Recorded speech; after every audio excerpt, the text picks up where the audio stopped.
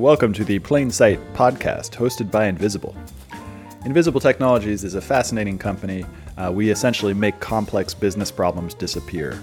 So we partner with you, we figure out what your operations are, we figure out what your processes are, we figure out what your team doesn't like to do, and we basically do that better, faster, cheaper.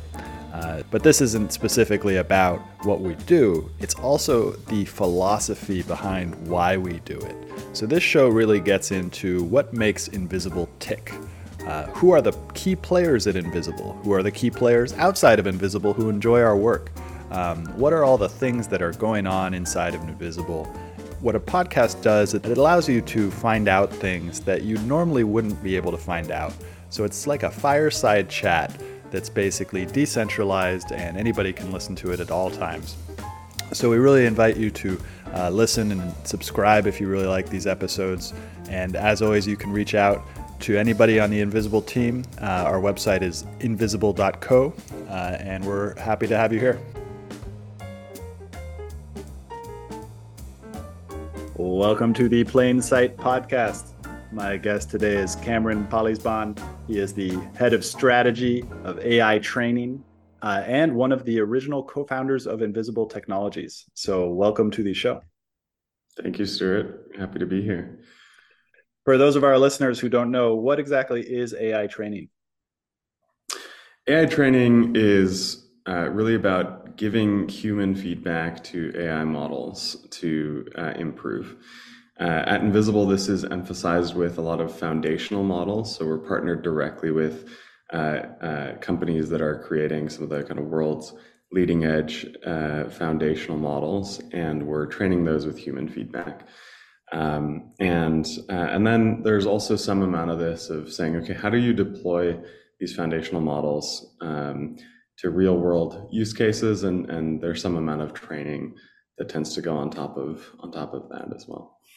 How do you feel about this idea of synthetic data and having the models train themselves? Do you think that that's going to actually exist? And do you think it will replace AI training? Or do you think that the human will be a foundational, fundamental part of training these things?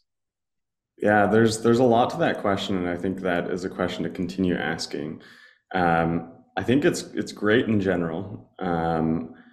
You mentioned synthetic data, and then you mentioned models training themselves. I'd say there's a lot of different ways a model can train itself. So synthetic data, you can think of as kind of automatically created data that either a human creates with another software or another AI system, and then feeds into the model to learn from. And that can be really good for giving a model a large amount of data. The downside is inherently it's just not going to have the same level of diversity as a human mind at present.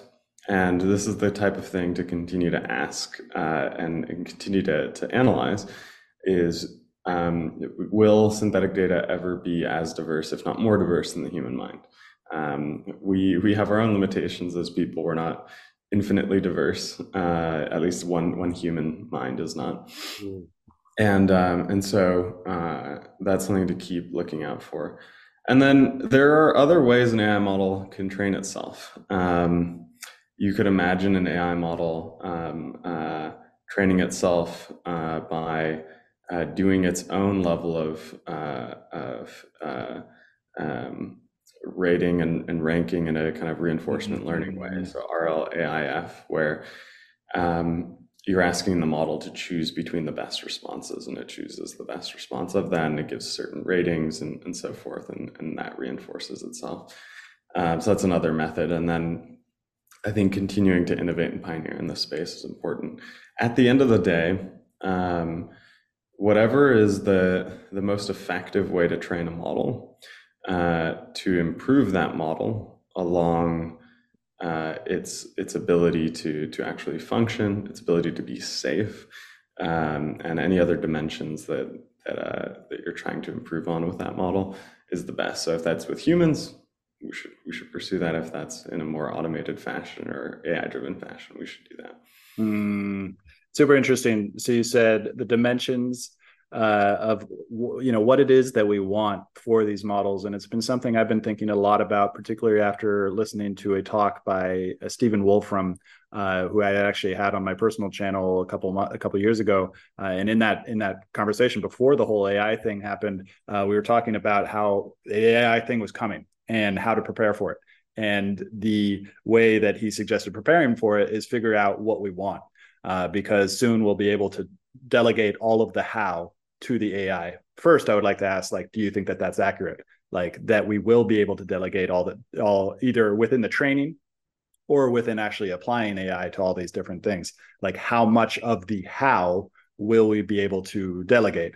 And then coming back to like what it is we want and defining what we want, either in a business context or a personal context, like that seems to be the fundamental question. And I think a lot of people are going to end up like in sort of a crisis of faith because they will not know what they want. Like discovering what we actually want is a huge existential question.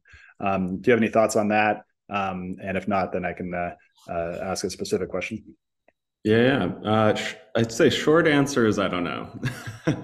Long answer is I have some hypotheses. I like to think that humans will always be important in the process. Where in the process, what we do, and so forth, I think is going to constantly change. I think there's still a few years, if not over a decade, but I know folks, especially close in the AI community, that are actually doing a lot of this research feel it's more like a few years that humans will be kind of fully replaced in terms of the training of AI models. And again, whether it's a few years, whether it's over a decade, whether we see other nuances or complexities, I don't know. But I think beyond training, humans play a critical role in monitoring. And I think that will always need to be the case. I think if you imagine that humanity stops monitoring AI, that might be the moment when we surrender ourselves to AI. Inherently, it's saying, all right, we trust AI to be the super intelligence for this society, this world we have, and we're not gonna be the check on it. Now, monitoring itself, I think, is going to be a space that continues to evolve. You can monitor AI systems with other AI systems, but then who monitors that monitoring process, right? And so I think this can look like highly advanced, tailored firms that are doing this. That could look like government agencies that are doing this. This could look like the foundational model companies themselves, like OpenAI, Anthropic, et cetera, doing this. Could look like all of them. I know there's some nonprofits, especially right now, that are looking at this. Alignment Research Center is a great one. They're specifically looking at how do we make sure that AI models don't break out of their constraints and self-replicate. So can for GPT-4 create itself on a new software platform and start kind of self-functioning, and then start to enter into writing competitions, make money, send that money to bank accounts. Like, yeah. Whoa, what spirals there? So I do think, like, fundamentally, this idea that we want AI to benefit humanity means humanity needs to be kind of constantly entwined with what AI is doing. Now, I think that will probably move away from the literal training of the model, and then more towards that monitoring space. I had a wonderful opportunity to interview one of the new hires at Invisible, specifically. I'm sure you already know him, Alexei Shrukin. And we did the interview last time, and it also comes from another part that I got from Anthony Blardo, which is mechanistic interpretability. And so we went deep on it, and we came up with this question of mechanistic interpretability. And for my listeners who didn't listen to that episode, it basically means that how much humans have an understanding of the inner workings at the neuron level of the neural network. Like, how much do we know of each of those subcomponents and what it contributes to what it's doing? my basic, and so we came up with this question is like, what percentage mechanistic interpretability do we have? And do you, first, I would love to understand your understanding of mechanistic interpretability, whether I got it right. And also I would like to understand like an estimate of what you think, how much mechanistic interpretability we have, and what are the interesting ways that we can actually increase that, if at all. Yeah, I'm not close to literally a kind of a professional opinion on mechanistic interpretability. I'm an apprentice in this space as well.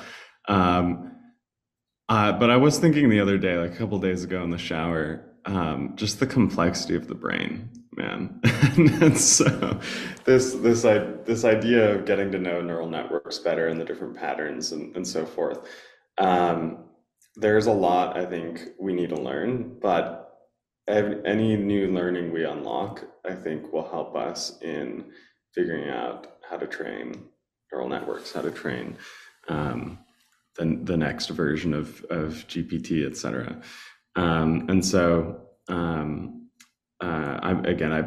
don't know enough within mechanistic interpretability to say, oh, this is the kind of invalid part of the research or the valid part or so forth. But that general direction is something I think is, and I'm reading research papers all the time where it's like, oh man, that without this piece of knowledge, questioning, insight, we wouldn't be able to do X or Y or Z that we're seeing in AI models today. And so, generally, a big fan of this. There's a question. There's a great question I had. Complexity of the brain. Okay, I think I'm gonna have to let it go. Man, it was such a good question. So what research? One thing that's sorry to interrupt, but like one thing that's interesting to think about. So I'm vastly underqualified to be head of strategy for AI training. My background is not at all in data science, not even in programming. The most programming I've done is like 10 hours on Code Academy and fooling around with Python to try and make a tiny app. And so on the one hand, I'm constantly kind of feeling like I'm an imposter in this space, and aware that I might not know a lot of details. On the other hand, there's so much knowledge and context going around that no one person can possibly hold it all, and we really need to.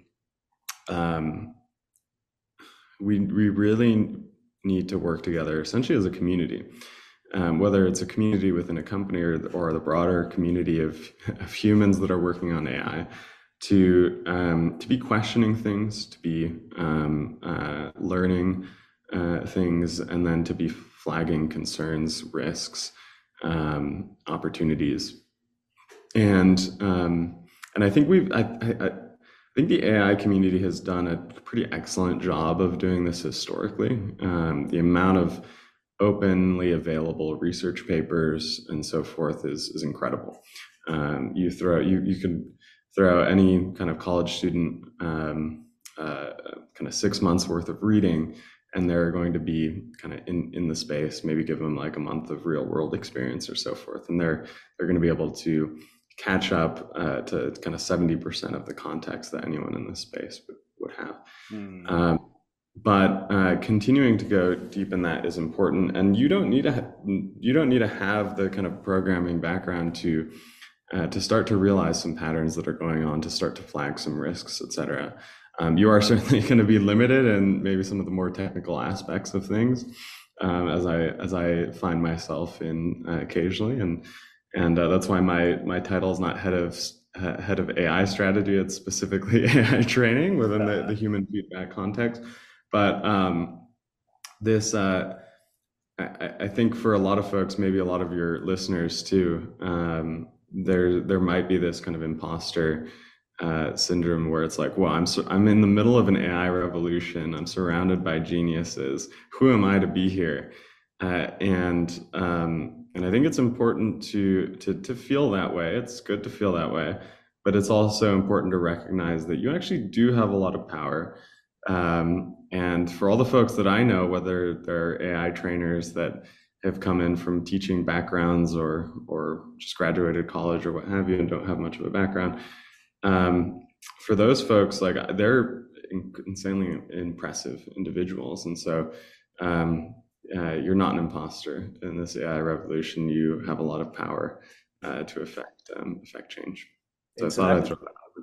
Yeah, that brings to mind something you said earlier, which is that each individual human brain has a huge amount of complexity, but we have our limitations as well.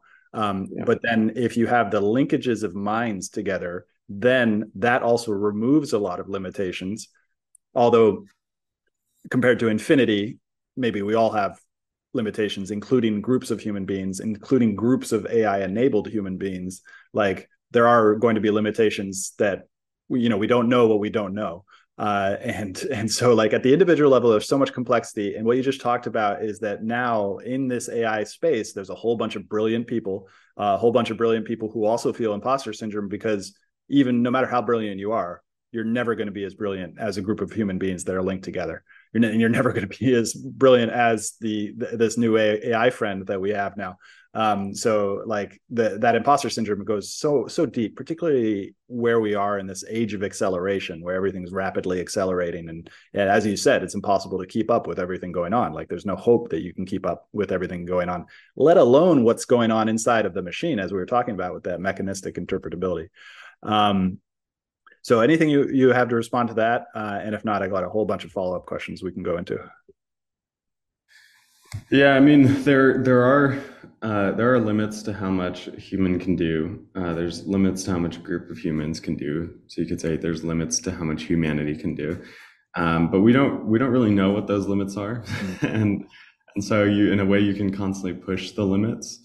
And then I think like if you look at the group of humans that make up today's population or humanity of 7+ billion people, we are creating and innovating at a much faster pace than we did when we were 100 million people or a billion people, and I'd say like much more than 7x what we were when we were a billion people. We're probably doing like 70x or something like that. So it's exponential in terms of innovation to the average person. And so I think the more we can foster, there's like the capability of a human mind, and it's like a question of, okay, how many human minds are you adding?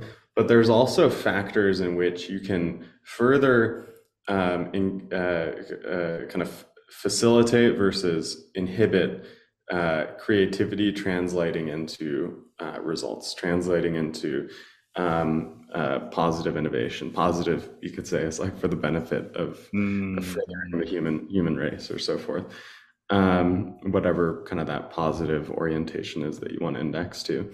And so I think really encouraging creativity, leaving space for experimentation, empowering folks, giving folks the right kind of permissions and environment to make decisions, to organize, to sell, to connect with each other, to build products and so forth. That whole ecosystem and marketplace, I think is critical to continuing this kind of rapid stage of innovation. And you can even see that in a microcosm within some of these AI companies. So at Invisible, we're working with a number of the leading edge firms that are developing AI models. And I see the ones that are encouraging creativity and experimentation and giving kind of making sure that that's not too centralized, that there's not like one chief science officer that's making calling all the shots, and instead it's actually like individual researchers, scientists, and so forth that are saying, hey, I'm curious about this. I have a hypothesis about this. I'm going to chase this down. I'm going to see what's going on. I'm going to have some power to work with some humans to give some human feedback to this model too, or I'm going to work with a colleague to go deeper here. And then that leads to a discovery. That discovery leads to some decisions, and all of a sudden you've made progress. And the companies that do that the best, that are able to have that decentralization, that experimentation, whilst not causing kind of chaos, have moved the fastest. I think the kind of first best example of that is like OpenAI has been a pretty decentralized firm, and we've seen the results of that. And then I think I've seen kind of a lot of examples of both sides of this coin in different companies. Okay, very interesting. This goes into a question I had about the researchers. From my understanding, we've got a whole bunch of researchers who have been working at this for a long time, and they started to make breakthroughs maybe around 2015, 2016. And these researchers basically turned into a sort of, like a function itself that started to create a lot of value. And I'll set this up a little bit more. We have a timeline for innovation. And starting in the 1950s and the 1960s, we started to take innovation and commercialize it. And that innovation, a lot of the research would happen at universities. And those universities would be working on stuff with no commercial application. And then business interests started to get involved. But in order to make it profitable, you need to have some sort of timeline where investors will actually get their money back. And so that's where VC came along. VC started to actually put money into universities, in particularly around Silicon Valley and in Boston and New York, and they started to put money and actually make things commercially valuable. And so now, fast forward to the two big internet waves, and now we got the AI wave, and that taking something from a research phase and putting it into innovation and making it commercially viable is the time frame under which that's happening is speeding up rapidly. And so now somebody proposed it a long time ago, a couple of months ago, like that programming may be going away. So that base level programming, it was already starting to go away with all the, GitHub and all these things that you can plug and play. And like, you don't actually need to know the bare level programming to get it done. And so that might be going away. That might be the first domino to fall. Then what does a programmer do? Well, the programmer might actually just know how to do all this software architecture, the system architecture. And then one step behind that is like, how do you actually create these novel solutions, create these research things, all within the realm of computer science? And it feels like that's the main business from now on in terms of AI. Do you think that that's accurate? Or actually, a better question: what role do the researchers play, and what can we understand about research and its path to commercialization? It's a good question.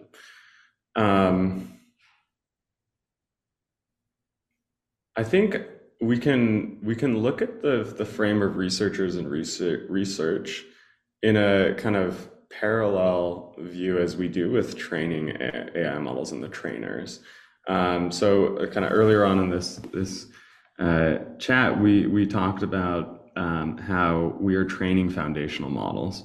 And then there's some amount of training that you can add on to models for specific use cases. A lot of folks call this fine tuning, and there's kind of different methods in that space. I'd almost say that, like, in a similar way, in a more central and important way, there's researchers that are doing foundational research on how does a neural network learn fundamentally, and how do I actually like grow this brain or create this brain or what have you. That folks, especially at the likes of OpenAI and Anthropic and so forth, are conducting research on, or even in kind of a lot of these smaller firms that are starting up. But I'd also say that there's a good amount of research that should happen after a model is created to figure out how is the model behaving in the real world, or how is the model able to learn from kind of real world data, or even you could, this is a little stretching the definition of research, but you could say, how do we research how AI models can help the world, and thus you would kind of enable AI models within the world. And so everyone is a researcher in that sense. Your mom's a researcher trying to figure out how can AI help her go kind of return her recently bought items from the store that she wants to get money back on, or what have you. So that's a little bit of a stretch, but the like that general frame that everyone is a researcher, I think, is it's helpful to think about why researchers are so important. And then I think without a doubt that the folks doing the foundational research on these models are really on the cutting edge. Kind of some recent news on what's going on in OpenAI with the Q star stuff going on. I don't know how much of that is crazy breakthrough things, or how much of it is speculation or a small advancement or nothing at all. But that just shows you that that was not the entire team of 700 people at OpenAI working on that. That was like probably a small group of folks doing a lot of research, and a small group of folks, let's say 5 people, can make massive, significant breakthroughs. And so the power of the human mind with these foundational researchers is immense. And it's pretty unpredictable though.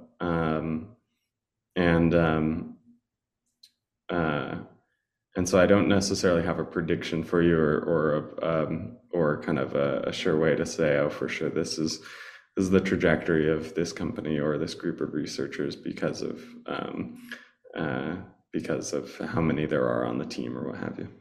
So really interesting. So many places we can go from here, because I want to talk about like the tribal knowledge, the implicit knowledge that you have about I want to get all those lessons that you've learned, as long as they're open to that they can be open to the public, about everything you've learned so far in this giant like AI training thing that has just changed the world already. Like, it's changing the world. And there's also, well, actually, let's go with that. So what is the biggest thing that you've learned over the past 3 years as it relates to this idea? And we had talked about creativity and turning creativity into something, like innovation and everything like that. And from my understanding, like the thing that totally surprised me about learning about AI training is that it's not like programmers programming algorithms and all these like really technical concepts and such. It's, from what my understanding, I know you have a better understanding, it's help training a human being how to then train the model. And that's a highly creative process, because you're basically going through these conversations, and hopefully I can talk about this, where you're basically you've got turns, and you teach, you have one person play the role of the bot, and you have one person play the role of the human being, and you model it out, and then so like, what is creativity to you? What have you learned about creativity, and what have you learned about people in this process? What have I learned about creativity, and what have I learned about people?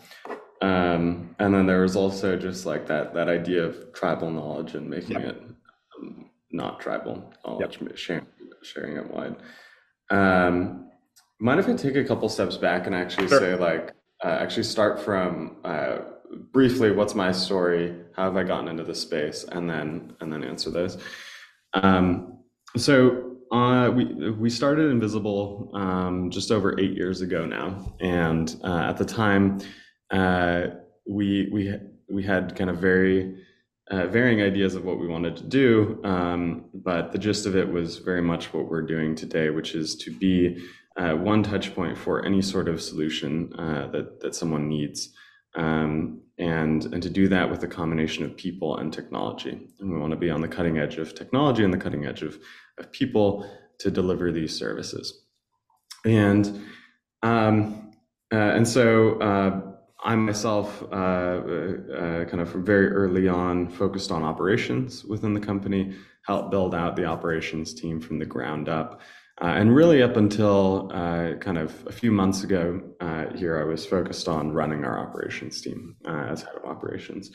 Um, the big transition that's happened in the last year and a half within not only Invisible but the world as well is really this kind of introduction of powerful practical AI applications that can help automate a lot of processes, a lot of processing of information, and so that has taken a big scene within Invisible, both because we are partnering with these companies developing these models, as well as we're implementing these models, we're enabling these models within these real world processes that we're running for our other clients. We're working with clients all over different industries, food delivery, insurance, healthcare, financial services, et cetera, you name it.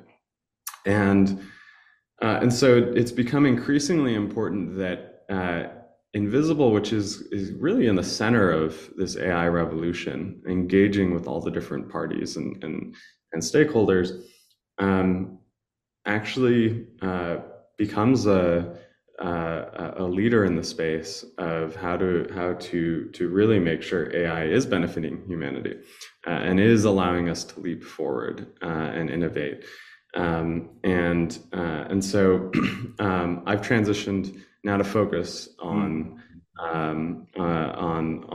AI, and specifically looking at the training of AI models and what we can do there, which I think gets to your question around tribal knowledge. We have so much tribal knowledge at Invisible.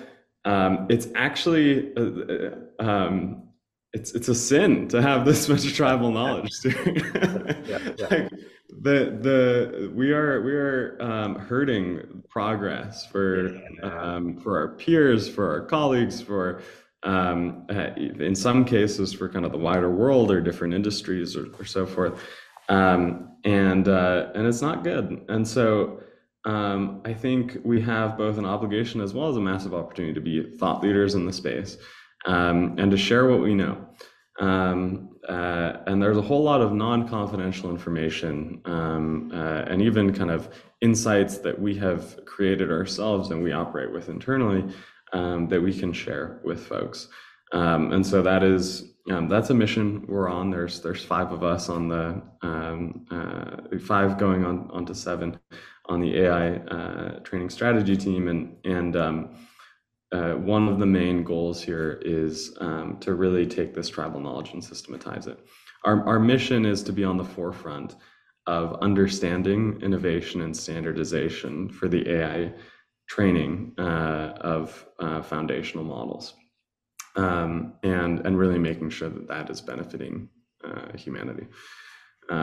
So +1 to the question. That's the question I'm asking myself. Very soon we'll be publishing a lot of basics, a lot of kind of what is AI training, how do we do this, and then a lot of stories, what we've done internally to standardize a lot of training.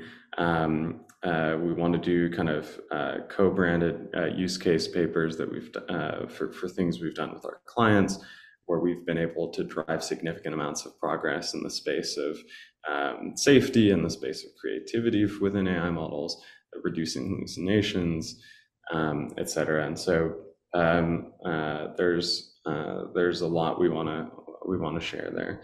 To your question around creativity and people, how should I best answer that in the context of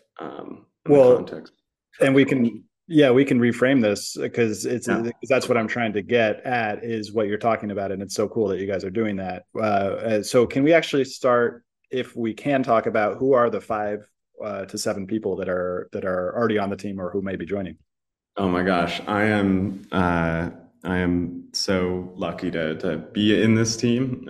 We've literally, each and every person is their own version of a genius. John Patricio, very well known internally, is our director on the team for the strategy, and John's been at the forefront of some of our most important work with clients. He's created many different frameworks for how to train models more effectively, and so he is a key player. And then we've brought really a lot of various minds from different parts of our AI training team together. We've got Fernando Furundarena. I think I pronounced that right, but he'll have to check me on that. We've got Henry Castro, Andre Iliescu. These are folks that have been working very closely with John historically. They themselves have been also involved in the kind of creation of different frameworks. We've got Sarah Eastland, who has been core to training so many members of the team. And what does it mean to do AI training? She's got a PhD in forgetting the specific field, but in some form of language and she's just an incredible teacher. I'll go for it. Mm-hmm. Yeah, and then we've got Dakota Oberon, who's going to be joining us shortly, or is kind of half joined us. He's a recent father, so congrats to him. And he's also going to do a lot of great stuff on the team. So it's really a team of kind of different superheroes. Everyone's got super strength, but then everyone on top of that has got their own unique things. And there's this idea of kind of encouraging creativity and experimentation, giving, empowering decision making, and that is something that's core to what we're doing. We want to have a culture of heavy reading and writing on the team and sharing what we're thinking, and really create kind of weird, funky powerhouse of brains on the team to take all of this knowledge that we're getting, which right now is pretty tribal, and turn it into something that actually helps the company, helps our clients, and then helps really everyone. Cool. Okay, so let's drill down on that. So we've got this team of 5 to 7 people, some of whom I know, some of whom I don't. As you said, geniuses. Definitely John Patricio is really interesting to talk to because he's just figured out all these things. He's gone in and figured it out on all these different clients. And very excited to hear about that. I'm going to repeat back what I think the goal is. Essentially, the goal of this new team is to take all of that tribal knowledge that you guys have developed from being this core partner to large tech companies and creating LLMs, and then synthesizing that, figuring out how to make it actionable, and then spreading it out, spreading the parts that we can spread out outside of Invisible to start building some momentum. And I'd like to then bring in another question, which is, or maybe even like a fact checking, which is, I have this understanding that a lot of these researchers that we were talking about were very surprised at the level of human grunt work that was required in order to do this AI training. And that Invisible, in this sort of magical way, that already had built these processes for delivering really valuable human work, basically stepped in and became this really integral part of this AI revolution. Is that an accurate representation? Yeah, I think that's pretty accurate. Yep. I think that we've spoken to a lot of researchers that had a hypothesis way back, like a few years ago, that okay, 2022 is like, based on what we're seeing with how neural networks are learning, that's what we're going to need more human feedback. Yeah, interesting. I think the scale of it was a surprise to a lot of folks, and I think especially the long-term staying power of the human mind is a big surprise to a lot of folks. And so I do know like some folks that have wanted to have massive scale in terms of human feedback, but in kind of short targeted time periods. And then they do that massive scale, and they're like, we want more. Um, and we have never at Invisible, we have actually never churned or reduced a size of the team because a company didn't have the need for more human generated data. We have only ever increased, or after an extremely large increase, kept that size of the team and continue to deploy them on many things. There is just opportunities left and right for how AI models can improve, and specifically how humans can be at the forefront there. And I can kind of say more there, but that is part of the surprise that I think that has taken researchers. And so now you guys have all this tribal knowledge that you've built solving that problem in this unexpected way that very few people understood, but was actually integral to the core part of Invisible first starting, which is the magic wand, human in the loop. Human's always going to be important. Right. That vision proved accurate, which is kudos to you guys as the founding team, because I know you guys gone through the phase of eating a lot of glass for a long time. So it's wonderful to see that it's actually happening, and it has been happening for quite some time now. If you haven't interviewed Francis yet on what Cheeky was, you should check it out. Invisible actually was birthed from a community of idea generating people, and Francis as the synthesizer of those ideas, but yeah, that's a whole interview itself. And I'd like to do more of those too, because it's like we're like this tribal knowledge that we're getting at is really interesting and timely. But then the whole story of Invisible is just like a brilliant story that I've been paying attention to for a long time, and was once a client to you guys in 2018. Okay, so we've got all this tribal knowledge of playing this really important part in this large wave. So what are the top 3 things that are currently not explicit that you want to make explicit? Let me think about that. What are the top 3 things that are not explicit that we want to make explicit? And specifically related to this tribal knowledge that you have. Like what if you can think about it, and what I'm trying to do is like spark something, some sort of thing that's in your head that is in there, and basically there's a huge amount of things that you figured out over the past couple of years. Like, what are those things that you guys figured out about how to leverage human insight and creativity to contribute to this thing? Like, was it, figuring out this JSON kind of like, taking this JSON from this format and putting it into another format? Was it like understanding what motivates human beings? Was it something about human dynamics and the way that a team comes together in order to produce a result? Was it having something anything there? Yeah, that makes sense.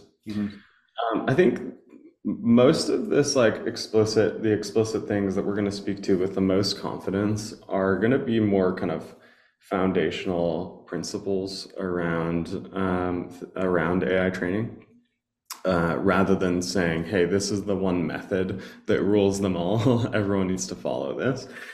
Because it's constantly evolving, constantly changing. We're constantly learning.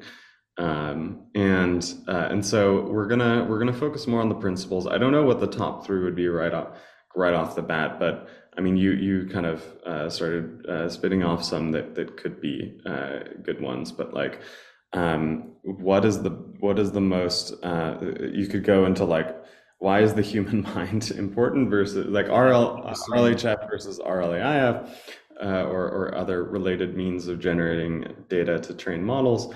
That's like you could go deep into the underlying principles of why RLHF is important right now, and over the next kind of in the foreseeable future.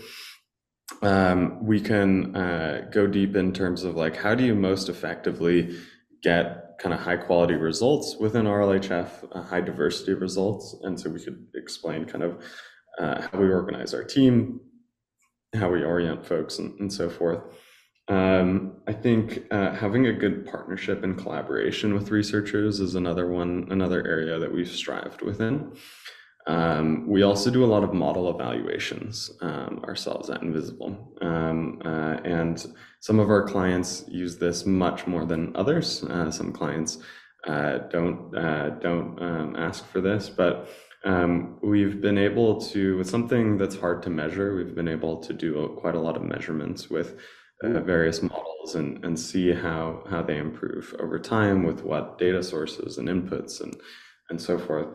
And so, again, these are going to anchor more towards some kind of underlying principles and patterns that we're seeing, rather than, hey, this is the one framework and model to be the best. But that's probably where you'll get the most explicit thing. And then I mentioned a lot of case studies that we want to do. So that's where I think some of the more literal examples of, hey, this is where we've seen this work in action play out. Yeah, that's cool. Okay. So a lot of questions. Yeah, go for it. And I'll actually restate. So I'll restate our mission.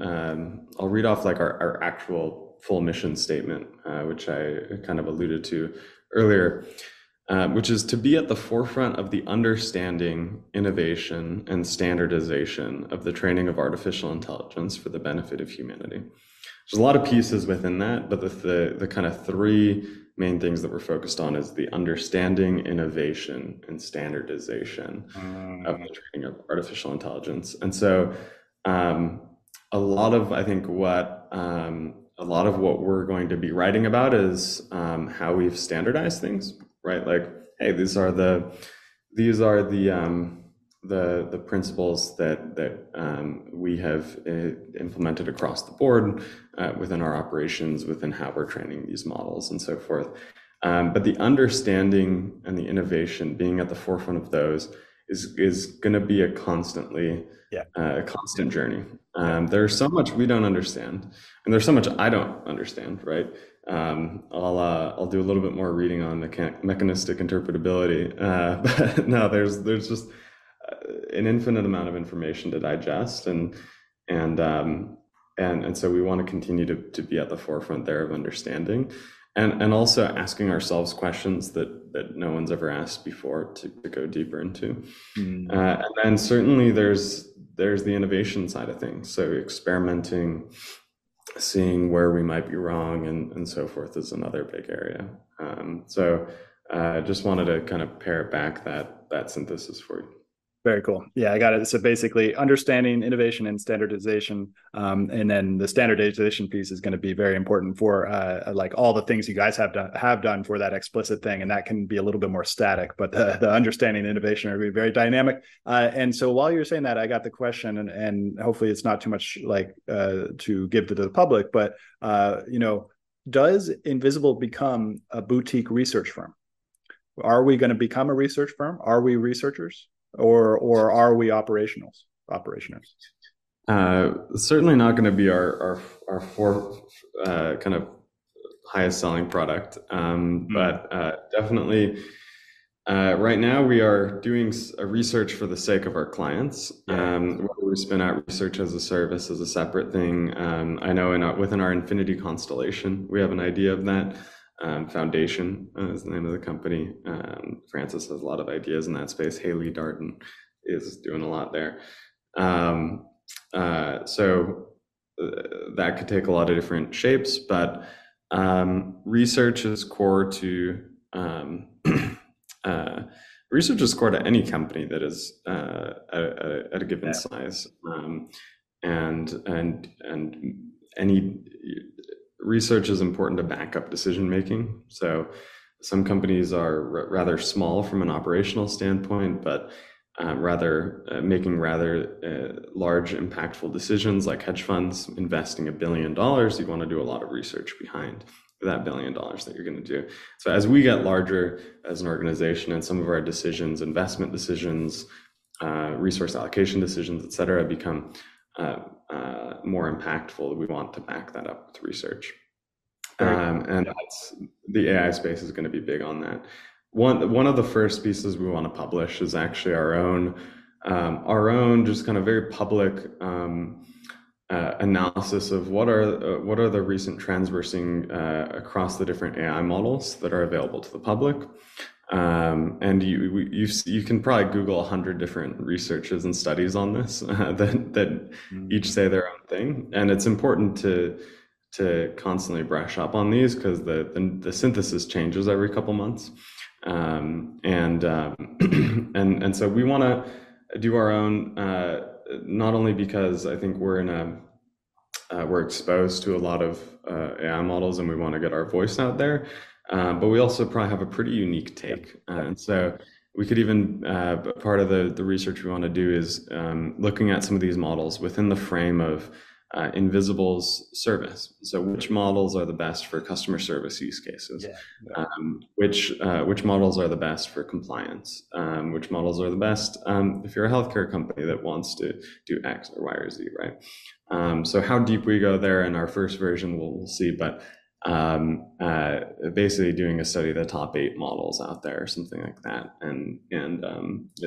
comparing their effectiveness to their price, to their et cetera. Hmm. Yeah, I definitely agree that Invisible has something special, which is the fact that it's not just research in the academia. It's not just like what do they call it, the ivory tower, and it's not just a bunch of please excuse my if anybody's listening to this in the tech world, but basically like nerds, not just a bunch of nerds. Although we have our nerds, we like Invisible is very smart. It's like, how do you actually apply this to business? It feels like Invisible's knowledge is the best. I mean, like who is better than Invisible at applying AI to I mean OpenAI maybe, like who knows? What do you think on that? Is Invisible the best, or are there other people out there? I think there's a lot of other people out there that are trying to be the best Yeah. in this space. I think Invisible is one of the best positioned in this space, and I'd argue the best positioned in this space. Yeah. Though the landscape's moving so fast, if we don't do a good job, we'll blink 6 months from now. We'll find ourselves as the number 2 or number 4 players in the space, or what have you. But there's a number of different companies in this space. There's also a lot of independent thinkers, independent minds, a lot of productivity Yeah. gurus and things like that that are actually doing have some pretty insightful pieces of knowledge that they discover and share very regularly. Mm. Okay, So yeah, it's a fast moving space. yeah, last few minutes, and hopefully this is too big of a question to ask in the last few minutes. But what does it feel like to be part of a company that, because you were there from the very beginning, like is so small to so big, and how does that feel to be part of something that's now way bigger than what you originally started with? It's deeply satisfying. I think it's one of the most deepest forms of satisfaction you can get. It's the opposite of eating a cake and getting your taste buds sending positive signals to your brain. It's it just really warms your entire body, your heart. The thing that is the deepest satisfaction to me, for me, when I think about it, is just how many lives we've impacted. We have over 2,000 people working with Invisible today, employees and contractors, partners, and agents, and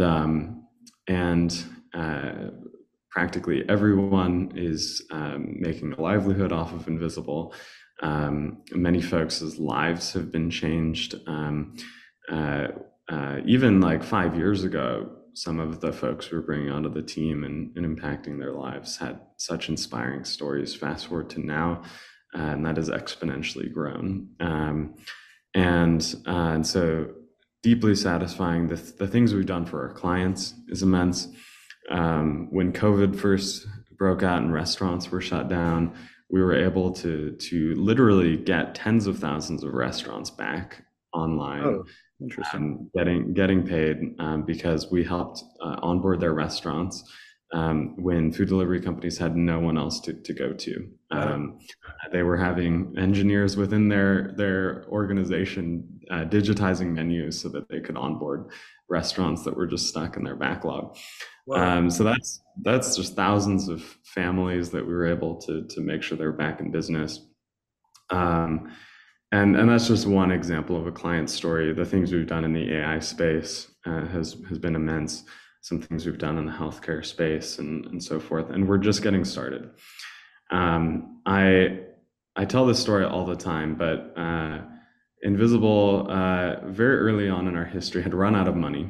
We had a very aggressive business model that we were not able to keep up our growth, our operations, our tech, nor our fundraising with. And certainly, like, a lot of folks were leaving when we announced that, hey, we're running out of money. Obviously, if you want to leave, you can. And